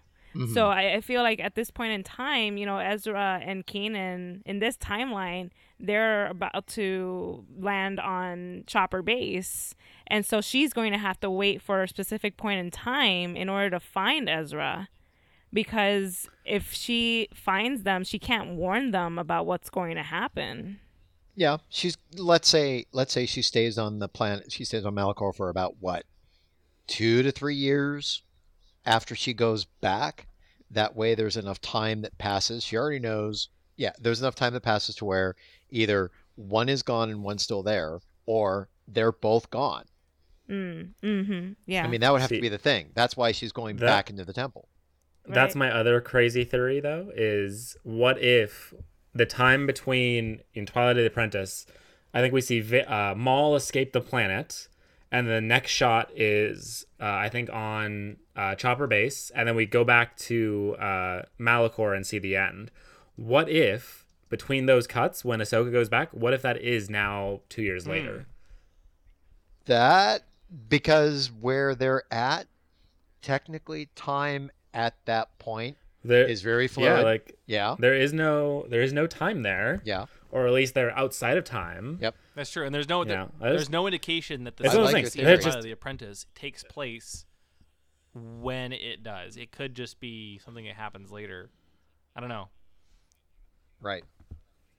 It would be really crazy, and I have no reason to believe it's the case, but I also have no reason to Right. believe it's not the case. But it makes sense because maybe it's because when you leave that portal, it's putting you back at a specific time, knowing that when she goes through that portal, it specifically put her back 2 years into the future. Whereas Ezra, at that point, he had to go back a couple seconds after he entered the portal. He's back a couple seconds later. Because Well, it's more time than in a there couple could stand still. seconds. Well, but still, I'm using that as like an analogy or just whatever. I mean, Gotcha. he's been gone for a while, but he still goes back to that same point in time 10, 15 minutes later. It doesn't put him 2 years in advance, Yeah. but just for the portal and for argument's sake, for Ahsoka, she goes through that portal. It specifically shoots her 2 years ahead. Fascinating. Or it could be decades ahead. We actually don't know. When she so gets many- returns. Yeah, it could be. You, Yeah. And that's when we get the trailer, episode 9, Ahsoka returns. oh, Sign me up. And then She gets- you I'll get a watch shot it. of Rey. She's just like, I need a master. need a to teach teacher. me. Oh And my Ahsoka, God, that like, would be a opens dream the come door. true. fandom would explode. Wow. As if fandom isn't already exploding tonight with the return of Ahsoka. But I gotta love Filoni though. He's like, yeah, the story takes place with Malachor at the end, so you're really not any further than a story. You're not any further than you were before with Ahsoka's story. You just know that how she escaped. Right. It's so the way they did it was just so perfect. And dovetails Excellent writing right on into this one. Twilight of the Apprentice. Excellent writing. I love it. Yeah. You know, we're talking a whole lot about this world between worlds, but we're literally forgetting about the other thing that's happening on The the other outside world? when it comes to Sabine, Hera, Zeb, and Chopper. Yes. Because a lot of stuff happened outside of the temple. And that was a fascinating thing. And I will tell you honestly, when it came to Sabine and Hayden, the one thing I loved when he called her Lady Wren. Do not ask me why. But when he, I know why, because it was a nice sign of class. Yes. He's not your average Imperial? imperial bureaucrat, right, who sits there and tortures people. I Right. mean, he does torture people, Right. but it's Well, not no- about the torture. he has the Death Troopers actually bring in the torture. But I love totally that agree. line I just too. Not I only just loved Lady how Wren, it- but yeah. I'm no fool, Lady Wren. So don't mistake my pleasant demeanor for weakness. He's just like, I love it. I love the character. Oh, of, absolutely. Randy Palpatine. yeah. Yes, exactly. Okay, this is trademark the Ion Cannon podcast, started by William. So Tom, you're saying you want the trademark on the word Yeah, exactly, Palpatine. yeah. Good luck. No, I mean Randy, whatever it is. Yeah. But the whole thing, Anyway. like, just the fact that Minister Hayden is sitting there, he's very civil. He's got his, offers Sabine some tea, and they're talking about art and how he's more of a critic than an artist, and it's a very different kind of villain. Even as much as Thrawn is all about art, this is a very Yes. different kind of guy, and I don't know. It would have been interesting to see Thrawn in this situation because of how much it dealt with art. No. Yeah. I don't think so because Hayden actually brought up a very good point. He goes, even Thrawn has some of your artwork. Mm. So I don't think in this case, I think with this character, it would be interesting to see the dynamics of Sabine with Thrawn. But I think with this character, the dynamic was a lot of fun to watch because he was like, as an artist, I would thought you'd appreciate looking at this, and maybe the two of us together can figure this out. And she's like, I don't know. I'm smarter than you. I loved her snark. And she said that a couple times, which was actually the way she said it was so. The second time she's like, you forget, I'm smarter than you. Yeah. So, I loved it. Really gave us Sabine a chance to show how much knowledge of art she has as well. Even though she didn't really want to help him, eventually she was kind of forced into it. She didn't have much of a choice, unfortunately. Yeah, but she also did it in a way where it was like it was bits and pieces. It wasn't just full on. Here's right. everything. She didn't actually help him. Right. She probably learned more than he did. Right. And we find out that Minister Haydn found the first image of the Mortis gods in the Jedi Temple in Coruscant, which is interesting because in Clone Wars there's a comment about how they've been all but forgotten by everyone. Except for a handful of Jedi, but maybe it's, I'm sure that's somewhere in the archives. They've just forgotten. They haven't looked through that book. Or maybe it was just kept as a secret because it's not something that everyone should know about, especially given the amount of power that someone could be tempted to have. Because wasn't there like the inner room of like super secret stuff in at the Jedi Temple? Oh yeah, like the holocron room. Yeah. Sorry, I just want to be clear. You're saying this isn't a story the Jedi would tell you? It's a Sith legend, exactly. Yeah, interesting. Very nice. Good one. Very nice, Stephen. And he also talks about how, they talk about how there are archetypes that appear throughout the Jedi recorded history, and that they're not always referred to as the father, the son, and the daughter, which kind of gives them a little more wiggle room as well if they want to introduce other archetypes like Bendu or whatever. It's absolutely, I don't know, it's really cool. I loved the dynamic with Haydn and Sabine. Yeah. I loved the scene where Zeb and I was about to say Zeb and Kanan. Zeb and Hera, sneak in. They have that moment where they realize, it's a mobile command center, and they just start tilting the entire thing up. It's just a really cool shot. Well, before that, it was funny because it's like, get ready to tell Sabine. And it's like, what is it? She goes, it's a language I'm not familiar with. And all of a sudden you hear knocking. And she goes, now that's a language I understand. Yes. And speaking of which, did you notice anything familiar about the rapping on the door? Oh, God, no. On the metal wall? That's the Star Wars main theme. Zeb did dun. Really? Oh, no way. Yeah, go back and listen to it again. It's the Star Wars main theme. No way. Yeah. I was listening for it and I still missed it a couple times, and then I finally we watched it again. Yeah, it's the Star Wars main theme. Totally went over my head. They were just having so much fun in the sound design department in this episode. Oh yeah, it's fantastic perfect. job. Yeah, but the command center tipping over is just perfect, and Sabine, like as she's falling down as it's like tipping on its side, like kicking the stormtroopers. Didn't she take out one of the death troopers with his rifle? Just the butt end of it, just knocked it out. Just done. Very cool.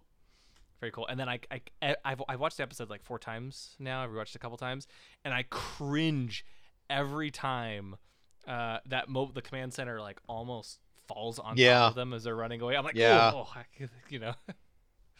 it's bad. It's like just so close. In a great way, but like, I was like, they just barely missed that one.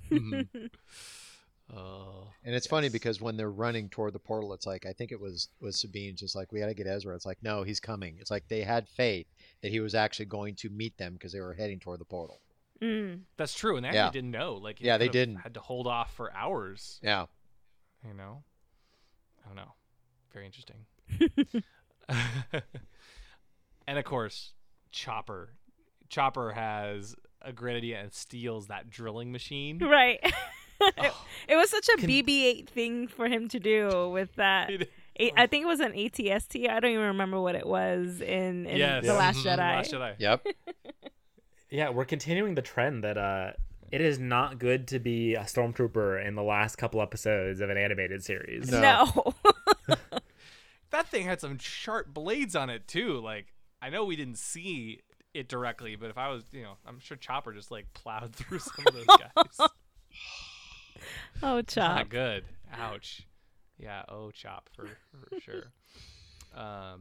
But going back to the like the Indiana Jones like reference, Ezra jumps back to that portal, and as soon as he activates the sun, the whole painting begins to fall apart. Everything that comes back together. The son and the daughter then like fall into the ground. The father claps his hands together and creates this giant explosion, and that shot of like Minister Haydn standing at the edge of the pit, and falling in while like the shadow, his shadow is like being projected by. Oh, beautiful! One of my favorite shots. Again, that whole painting, just the animation of that whole painting with them just falling into the ground, just beautiful. And it felt kind of like the opening of the Ark of the Covenant or something, with the bright light and Haydn being consumed by it as he falls into the pit. Oh gosh, that's right. Yeah, absolutely beautiful. And what I found funny is as they're driving away and they're going, it was over the ledge. It's almost like as it's going over the ledge, that drilling thing almost fell over the edge because it was so narrow, but he was able to pull it out and continue forward. It felt like every time I drive a vehicle in a video game, but especially do you remember the Clone Wars game on like GameCube way back in the day? Yep. There were a couple of those maps where you drive what was the name of the vehicle? The hover tank. Hover tank. Yeah. I know. And there was that one Geonosis map where you would like drive along the cliffside. There's like these little ramps going up, and you drive along the side of the cliff. And I always felt like you're 2/3 falling off the side. Yeah. And you were like running into the wall just so you could stay on the little ledge. That's exactly what I felt like in this episode. Thank you for bringing back the memories. I totally remember that.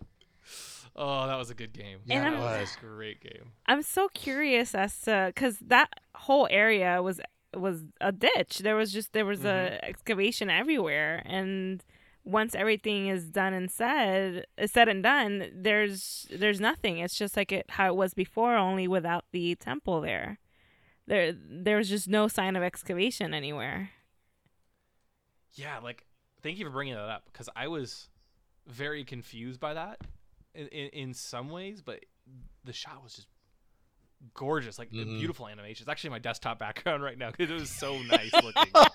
The nothingness, I don't know what happened. Did it all like fall in? Did it like just carve out an even bigger pit? Because we don't know how far the rebels had to go because they just barely outran the light, the explosion. With great music, by the way. I love how the Ezra kind of falls unconscious and they're driving with Kevin Kiner's music. It was good. But I don't know. Yeah. Thoughts? It's the Force. I don't know. Yeah, it's the Force. I don't know. It's a Force thing. Because no, you know what? I can sum it up the best way. Zeb had the best line. If this is what you and Kanan use to do your Jedi missions. Oh, wait a minute. I'm going to try it again. If this is what you and Kanan used to do your Jedi missions, you can keep it or whatever. I mean, it's just like, you know what? Zeb's just the realist. Oh. You guys be the Jedi. Just do whatever and walk away. That was a perfect line. Because that is the first time they've really seen all the insanity. And Zeb didn't even see the crazy part. Let's be real. Oh, no. All Zeb saw was Ezra jump into a rock portal, come back out, and then the entire place like fall down and explode, which is a lot, but that's still pretty crazy. Yeah, that's crazy. Compared to like Ahsoka being revived and then like the Emperor trying to come through a portal and kill Ezra and almost saving Kanan again and like this weird world where you could see the future and the past, and like Zeb didn't see any of that. You can keep it. Yeah, he already thought it was crazy. Yeah, but it is a nice touch at the end where they were able to wrap up Kanan's story at this point. Yeah. Yeah, because you had Ezra able to say goodbye, but you also had it to where Hera finally came to the realization that Kanan is gone. Yep. Yeah, but we get one last shot of Doom standing off in the distance, and he looks at Kanan looks at him, he looks at Ezra, and Ezra looks back at Doom, and Ezra Was says it Doom goodbye, though? Kanan. Because it was the That's what I white was gonna ask. Lothwolf. It wasn't Doom. I thought it was Are the you white sure? Lothwolf. Because Ezra says goodbye, Kanan. I was I started know, double-checking. but it was the white- Lothwolf? It was the white It was one. the white. I was gonna say the white. Oh, Wolf. Yeah. See, I started double check, and then Ezra said goodbye, Kanan. So I'm like, oh, it's got to be Doom. I think it was just No. a general didn't double-check. goodbye. Yeah. Okay. Yeah, because the way I imagine is that the Lothwolves wanted Ezra to close the portal and thus like prevent the Empire from taking advantage of the thing that they are supposed to protect. Right. And so I think Ezra was saying goodbye because he knows Kanan was expressing himself through the Lothwolves, and the Lothwolves, as far as he knows, have finished their purpose. Like they no longer have any reason to help him. Right. And as I say at the beginning of the last episode, the wolves they're on Lothal's side. They're not on the rebel side. They're just on Right. the rebel side because it happens to align with Lothal's best interests. Right. So definitely don't expect them in the last couple of episodes to help. Nope. No. We saved the planet. We're out. Goodbye. Yeah, we're done. Now You're on your own. we could see some Loth cats coming up. Oh yeah. Yeah. But we ain't gonna see no more wolves. Oh, yeah. No. So what about this question and answer thing that you guys were able to go through? Any other nuggets you guys can tell us from this? Yeah, and if you want to, generally we can kind of tag team this. I've got all the notes from the Q&A at the bottom. But Filoni said that these 4 episodes are make a big movement of the story. They're very connected, right? They were able to show them on 2 different days on TV, but they're really one big movement. And the next 3 are another movement.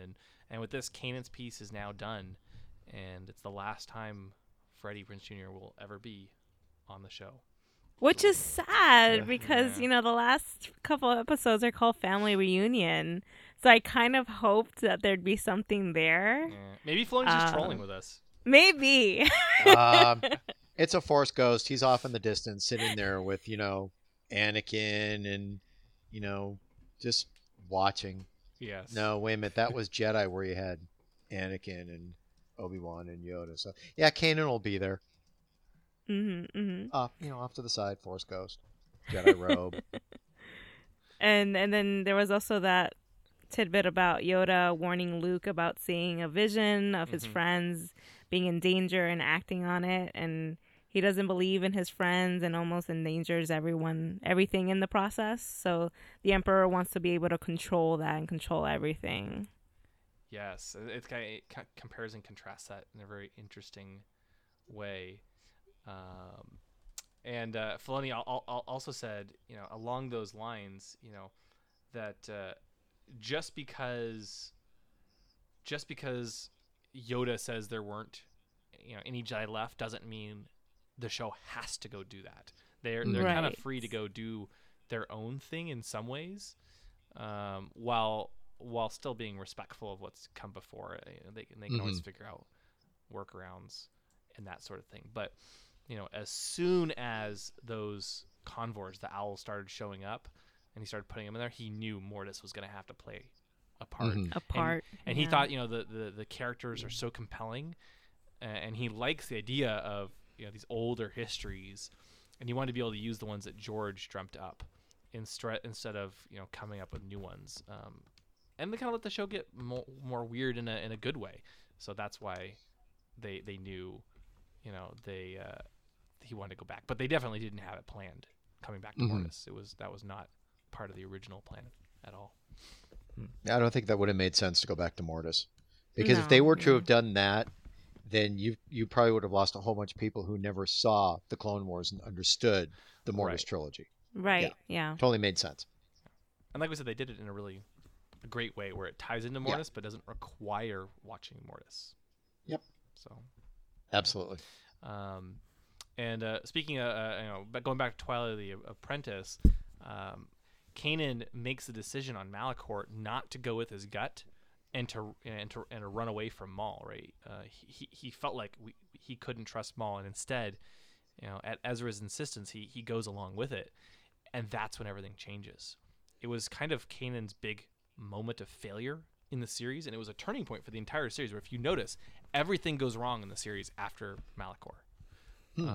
Interesting. And it was because they chose to follow Maul instead of run away and try to seek this knowledge and the power. And so Kanan kind of feels like it was his failure. And so he engineers the rescue of Ahsoka because he wants to redeem the past and correct the mistake where she died. And that's why Doom says, restore past. Redeem the future. Redeem the future, and it's because of Ahsoka. Mm-hmm. There is one thing I think we glossed over when they were in the World Between Worlds.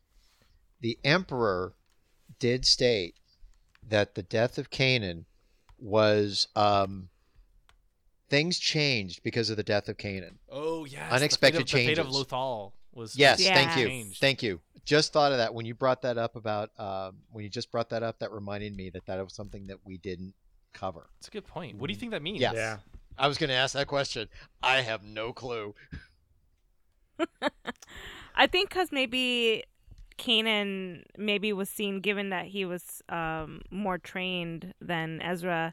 I feel like maybe Kanan might have been the key to opening the temple and granting him that access somehow. But then with him dying, that would be now left to the hands of Ezra. And I feel like that might have changed the Emperor's plans. So, yeah, I'm not sure, really. Interesting. So okay.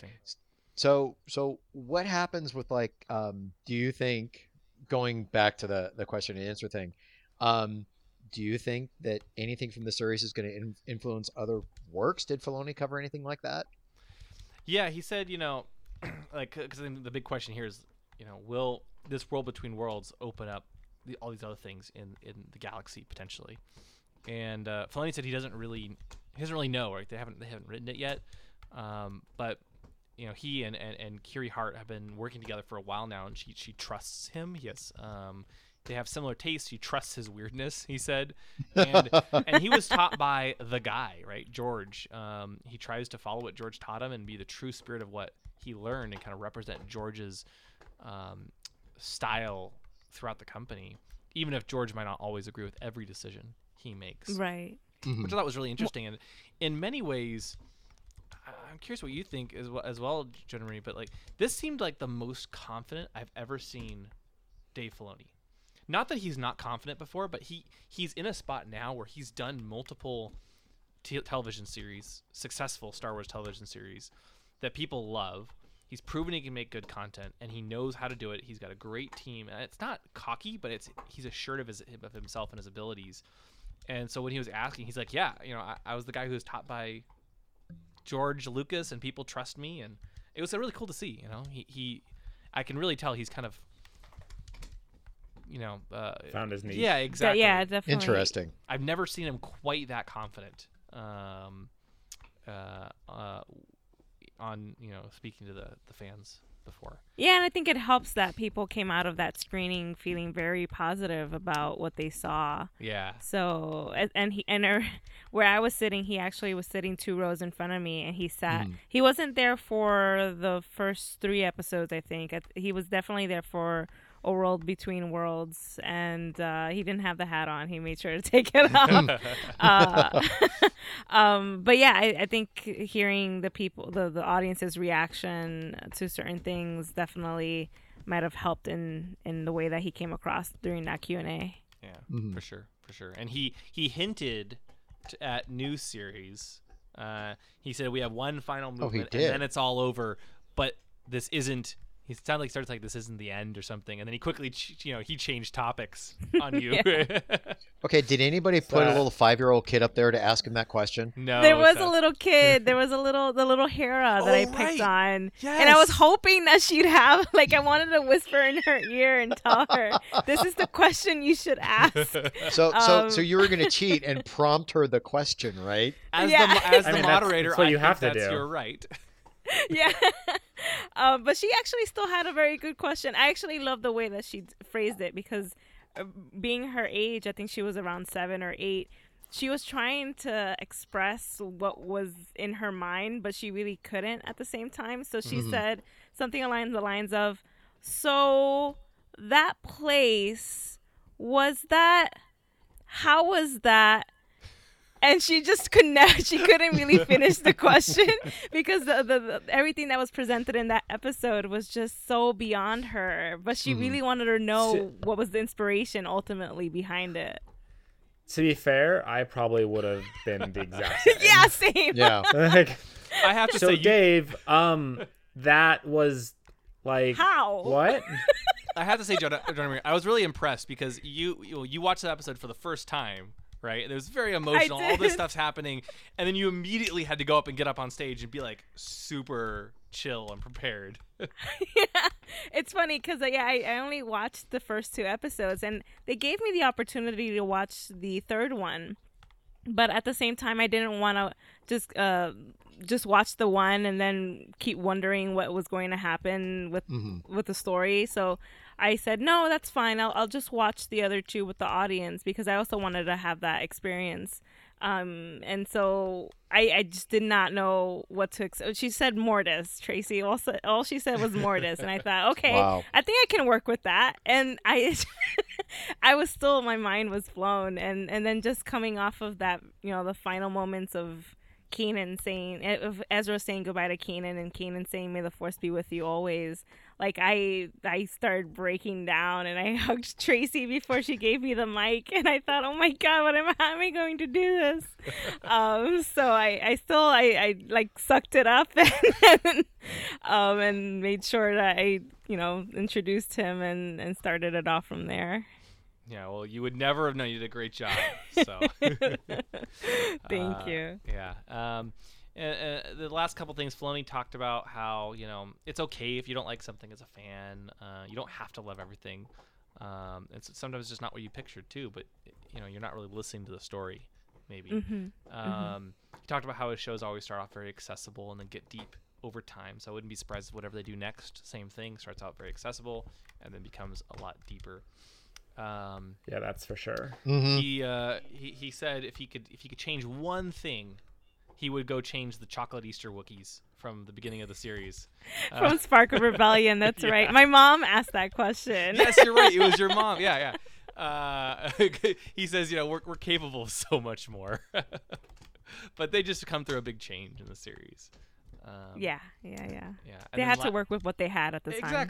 Exactly. And then lastly, would he direct a movie? He actually seemed like he did. I don't know. What do you think? It sounded to me like he didn't almost want to direct a movie. Like he would do it if offered, but he's kind of happy to stay in TV because you can be a little weirder. You can be a little niche. Doesn't have quite the same level of broad audience that you have to attract.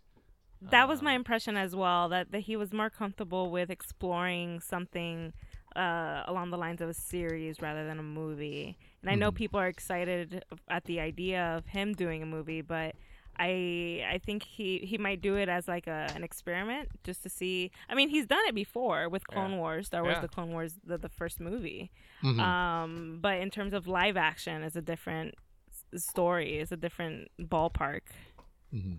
Yeah, definitely. So, yeah, I mean, I think that about wraps up the Q&A. It was just... It was, yeah. I think that was pretty much it in terms of... And a lot of fans brought up good questions as well, which is great because I only had the 15 minutes. And as I was trying to think of questions to ask him on the spot, I was like, oh, man, I don't know if I have it in me to come up with anything because at one point I just started throwing terms at him. I'm like, okay, Ezra, Lothwolves, Mortis, let's talk about this. Your thoughts on Ezra? Yeah. Your thoughts on Lothwolves? Yeah. Now we saw Savage Opress in the Pittsburgh Steelers colors. Did you think any of the characters from Rebels were going to follow the same lines of Pittsburgh Steelers or Pittsburgh Penguin colors? I would just for the heck of it. Right. Yeah. But I'm glad the audience really pulled in some great questions. Definitely. Well, I think we're ready for the rating.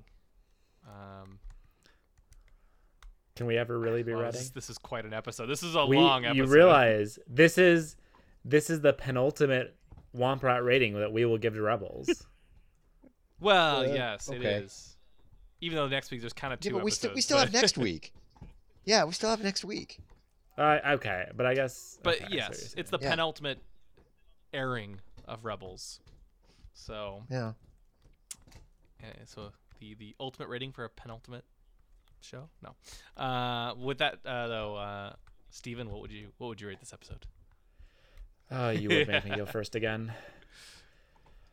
So I think I'm gonna have to give this an 8.5 Womp Rats out of 10. Just a. I don't even have the words to use for it because it was that type of episode. Mm-hmm. Something happened that means a lot, and yeah, that's all I've got. But I should say it was really enjoyable to watch. As usual, like the cast and crew did an amazing job. And it was just the fact that we could have this discussion and like we could keep this discussion going about like what it means for like hours and just we shouldn't do that because it'll get boring for everyone else very quickly. But yeah, like I'll give it a good 8.5 out of 10 Womp Rats. I think what I'm gonna do again, I'm just gonna be a little bit odd. I'm not gonna do anything horrible to them. You wouldn't know it, but my 8.5 Womp Rats are actually 8.5 Womp Rats that have been saved from the last 4 years of Rebels. Dang, just exactly each time something horrible was going to happen to them. Wow. Ezra he reached through and pulled them back in. Don't ask about the half. He was a little the portal closed too quickly. A little unlucky. The portal closed. Oh no! Cauterize the wound. But that's a tiny little mall-like Womp Rat. Do Womp Rats grow back? He's got spider legs. Lizards, snakes can like grow back or. I was almost going to say Deadpool. Oh. Yeah. Wow. Well, okay. So if I have to give this episode, I think I'm just gonna do it. I'm gonna give it 10. 10 Womp Rats. I loved it. 10 flat out. 10 flat out. Absolutely loved the episode. Watching it the first time, my jaw was on the floor the entire time. The sound design, the music, everything, the way it ties into Mortis, everything was just so perfect, and how it expands the mythology in interesting ways. And I can't wait to discuss it with everyone else now that the episode's aired, because it was mind blowing. It was really cool. I loved it, and being able to hear all the characters from all the different films just made it that much cooler. I would have loved to see the visuals as well, like they were originally thinking, but I get why. So yeah, I'm gonna give it 10 Womp Rats, and that door where you saved all the Womp Rats, Steven. My 10 Womp Rats are ringing the door, so you know which portal to go through to save Womp Rats. Oh, perfect. So guys, all the Womp Rats we've hurt over the years are all back. They're alive. They're fine. We saved them. Great. You're really putting pressure on me to make sure that I don't do anything crazy to mine. Tom? Yeah, okay. 10 Womp Rats. Whoops, not 100. Sorry. You know what? 100 Womp Rats. There you go. No, 10 Womp Rats. 10 out of 10. I don't know what else to give this episode. It was so well done. And my 10 Womp Rats are going to be behind William's 10 Womp Rats, to where they're at that doorbell ringing to come in. So, there you go. It's going to be good. Jenna Marie? Yeah, I'm going to go with you guys and say 10 out of 10. It's just a beautifully put together episode, and it's definitely one of my favorites. I know everyone loves the Twilight of the Apprentice episodes, but I definitely love this one the most. This is your new favorite? And especially, yeah for sure.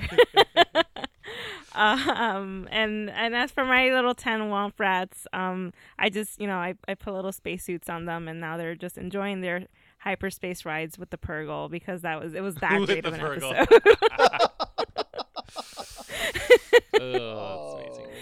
just having a great time with them now. Wow. Love it. Oh, great. Well, oh man, I hate to say this. Yeah, this is going to be hard. This is Next time we record, coming up on Ion Canon, Rebels Season 4, Episodes 14, 15, and 16, A Fool's Hope and Family Reunion, and Farewell. In the episode, Ezra calls in every favor he can to rally together a ragtag group for a seemingly impossible fight against Governor Price and her Imperial forces. The last time we will ever see new Rebels episodes. And it appears we will get to see Governor Price one more time. Oh, and I'm sure we're going to get Thrawn. We're going to get lots of good stuff. Well, we're going to get Rock, too, Yeah. so... Generally, we've talked about this on the podcast before, but do you think Thrawn will survive the series? I think so. His little prophecy with the Bendu was more of a defeat, so I can see him being demoted or even just losing terribly, but not losing his life. I think that makes sense, because then they can hopefully make the Thrawn trilogy bring it closer to canon again at some point. With, I think it'd be cool. They do have the Thrawn Vader book coming out, they do. So yeah, so excited, man. We could go on, on and on about these episodes, but they were just so good. And generally, we want to thank you so much for joining us to review these episodes. Thank you for joining us. Thank you. It's fun. It's been fun talking Star Wars Rebels with you guys. Thank you, and thanks for staying up late to join us. I know it's getting pretty late on the East Coast. And thank you for doing that too. But it was a lot of fun. Do you want to tell people where they can find you if they want to, follow you or hear your podcasts? Yeah, so they can find me on Twitter with the Twitter handle Blue Jaig Eyes, and that's JAIG. And then you can also find me at thewookiegunner.com, and that's Wookie with 2 E's, because I know there's some people who still use it with 1. So and you can pretty much find all the podcasts and other information there. Awesome. Great. Well, definitely check out all your stuff. You've done a lot of really great podcasts, including Star Scavengers as well with Aaron. Yeah, that's right. Yeah, I gotta text him now about that theory of his. Yes, I like it. I like it a lot. So we'll see if he's correct in just a few days. Yeah. It'll go to his head. Exactly. Oh, what are we gonna do with him if that happens? Anyway, but yeah, no. Thanks again for joining us, and we'll be back next week with our review of the series finale. Oh, it's just sad. Thank you for listening to the Ion Canon Podcast, your source for entertainment reviews from a galaxy far, far away. For over a decade, Ion Canon has covered every corner of the saga, from the films and animated series like The Clone Wars and Rebels, to books, comics, games, and more. If you like what you hear, please rate us in your favorite podcast client. Your review will help this show grow within the Star Wars community. We can be found at our website, ioncanoncast.com, and you can follow us through Facebook and Twitter. To email us, you can do so at contact@ioncanoncast.com. The Ion Canon Podcast is not associated with Lucasfilm, the Walt Disney Company, or any and all of their respective trademarks or copyright holders. Any opinion expressed on the show are that of the hosts. This podcast is a production by fans, for fans, and is copyright 2018.